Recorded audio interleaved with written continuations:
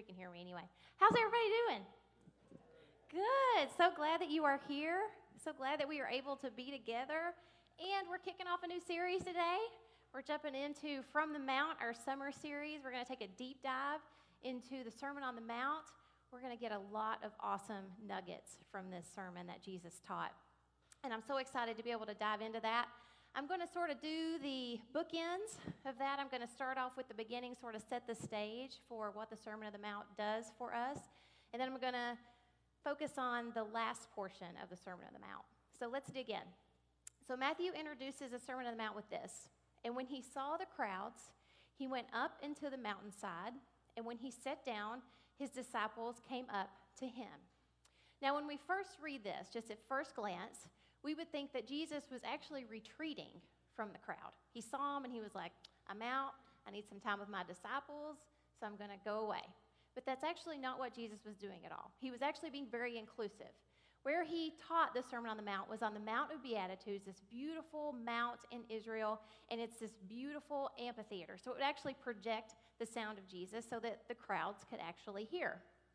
So you could also think, well, why didn't Jesus spend time with them on healing them or performing miracles? Because that's a big reason why these crowds follow Jesus around, is because they wanted to see the miracles and experience those for themselves and also be healed.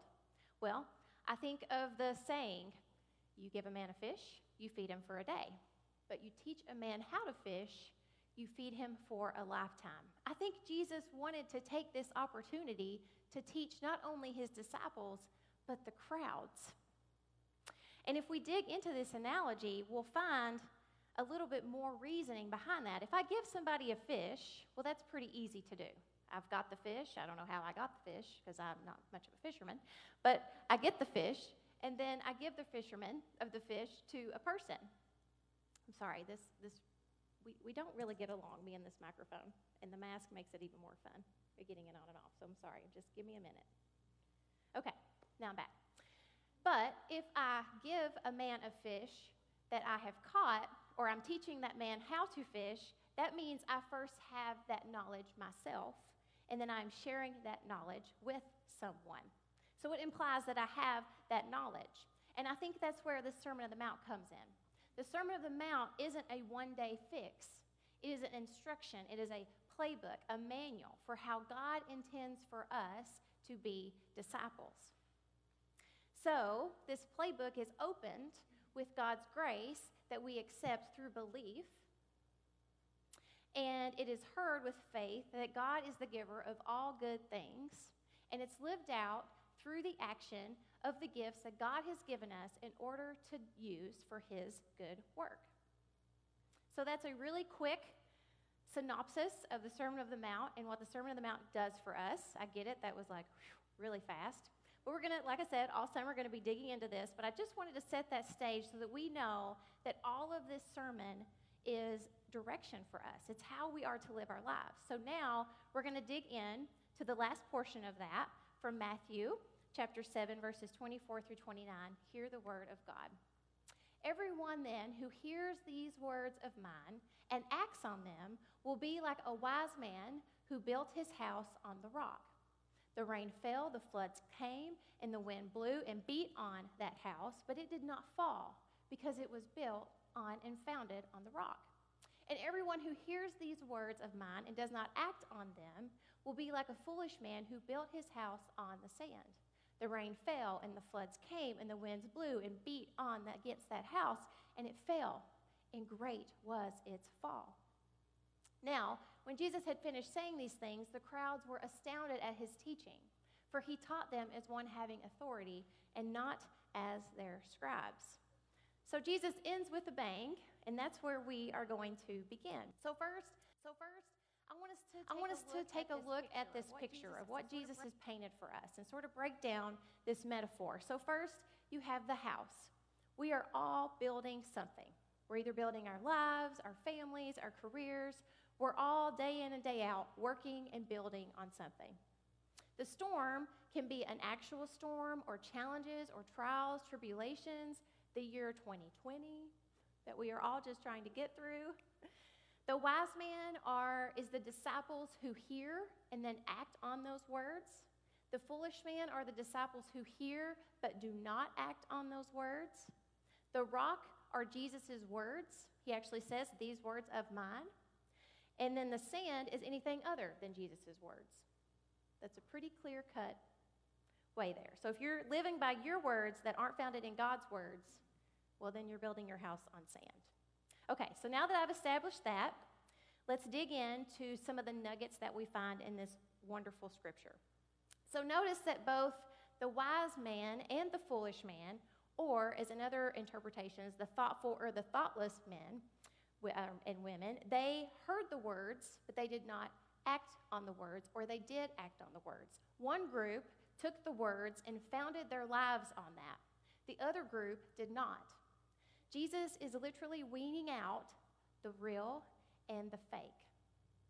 And there are a couple things that I think Jesus implies that he doesn't necessarily say. He's really quite good at doing that. So it's implied that those who heard and didn't do were seen as having heard, yet their actions do not match what they imply they believe. So I think of the scripture in Ezekiel chapter 33, verse 31. It says, "They come to you as people come, and they sit before you as my people, as God's people, and they hear your words, but they will not obey them. For flattery is on their lips, but their heart is set on their gain." And Jesus actually recites this scripture as he's talking to the Pharisees and the scribes. He's calling them out. You say you believe this. You say that this is who you follow in God, but your actions aren't matching that. You don't speak out against injustice. You don't lend a hand to the oppressed. You're quick to judge, but not to listen. You don't give of your time and money until it makes you uncomfortable, but only when it's convenient.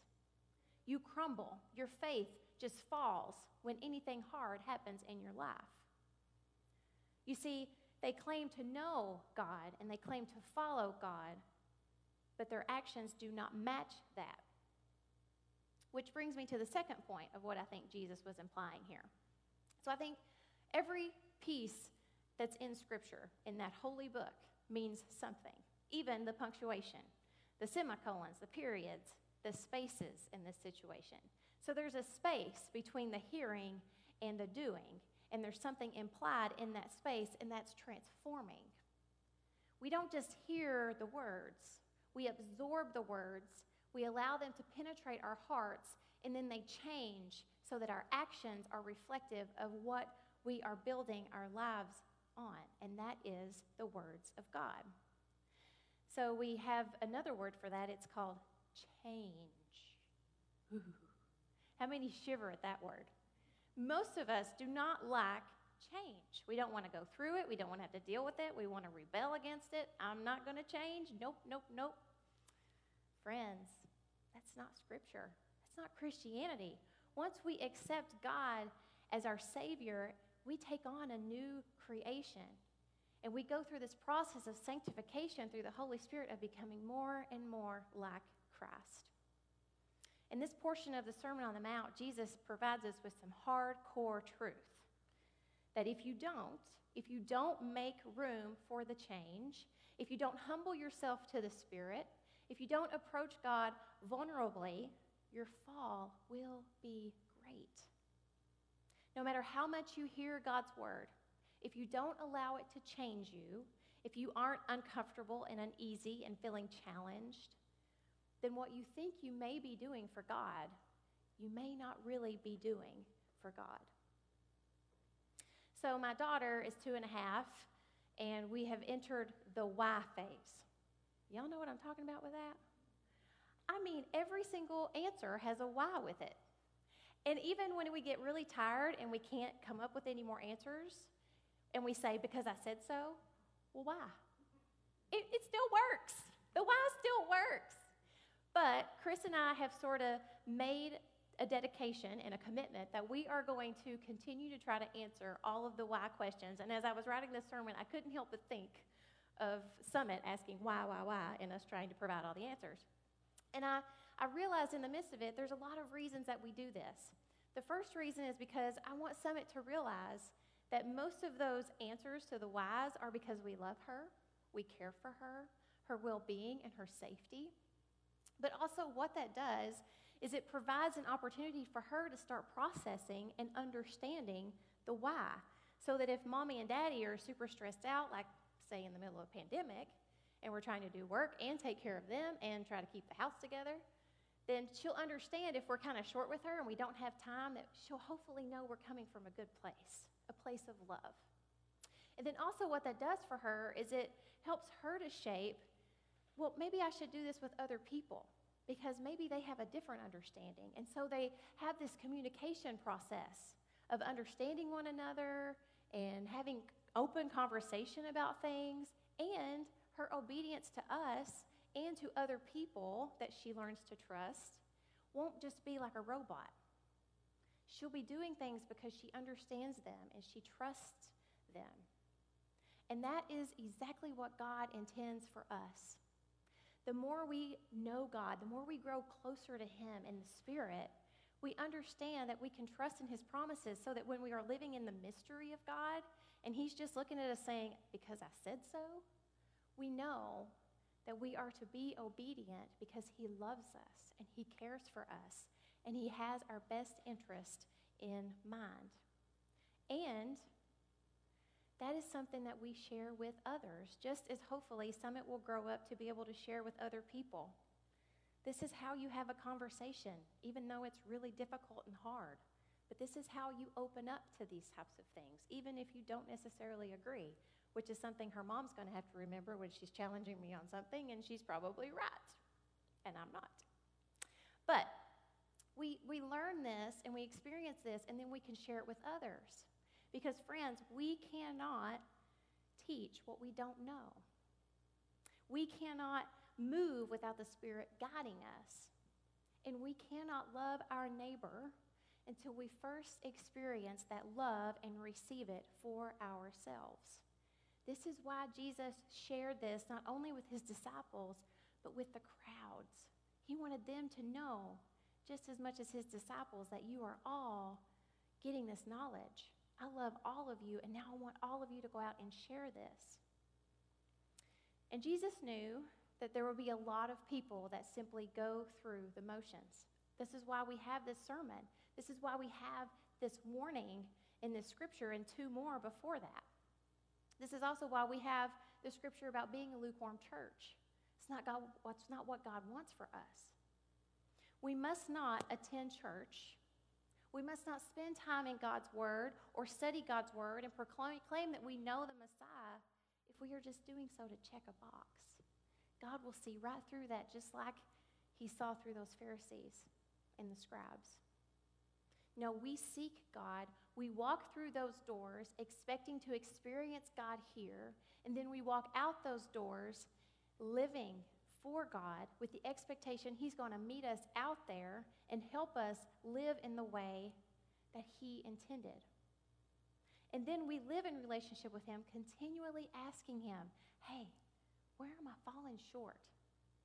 And then we're humble to that answer, even though it could be hard.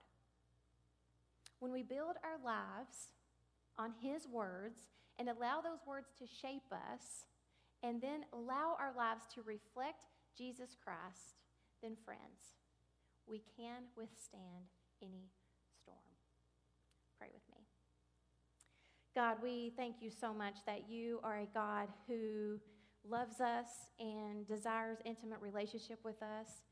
And Lord, we are so thankful that You are here, that You are present with us, surrounding us with Your Spirit. And Lord, we just open ourselves up to You. We prepare our hearts, we humble ourselves, and we ask You right where we are right now, where am I falling short? Is there a part of my life that isn't founded on Your words, that maybe I don't even know? Just reveal it to me. God, You're so good that You are patient with us, and You are always working with us, and You are just waiting to show us and reveal Yourself to us because You love us that much. You love us where You are, but You love us more, and You want to take us and make us better. Lord, we just thank you for your presence here. We thank you as we prepare our hearts for this table. And I just thank you, Lord, for your Son, Jesus Christ, who makes all this possible.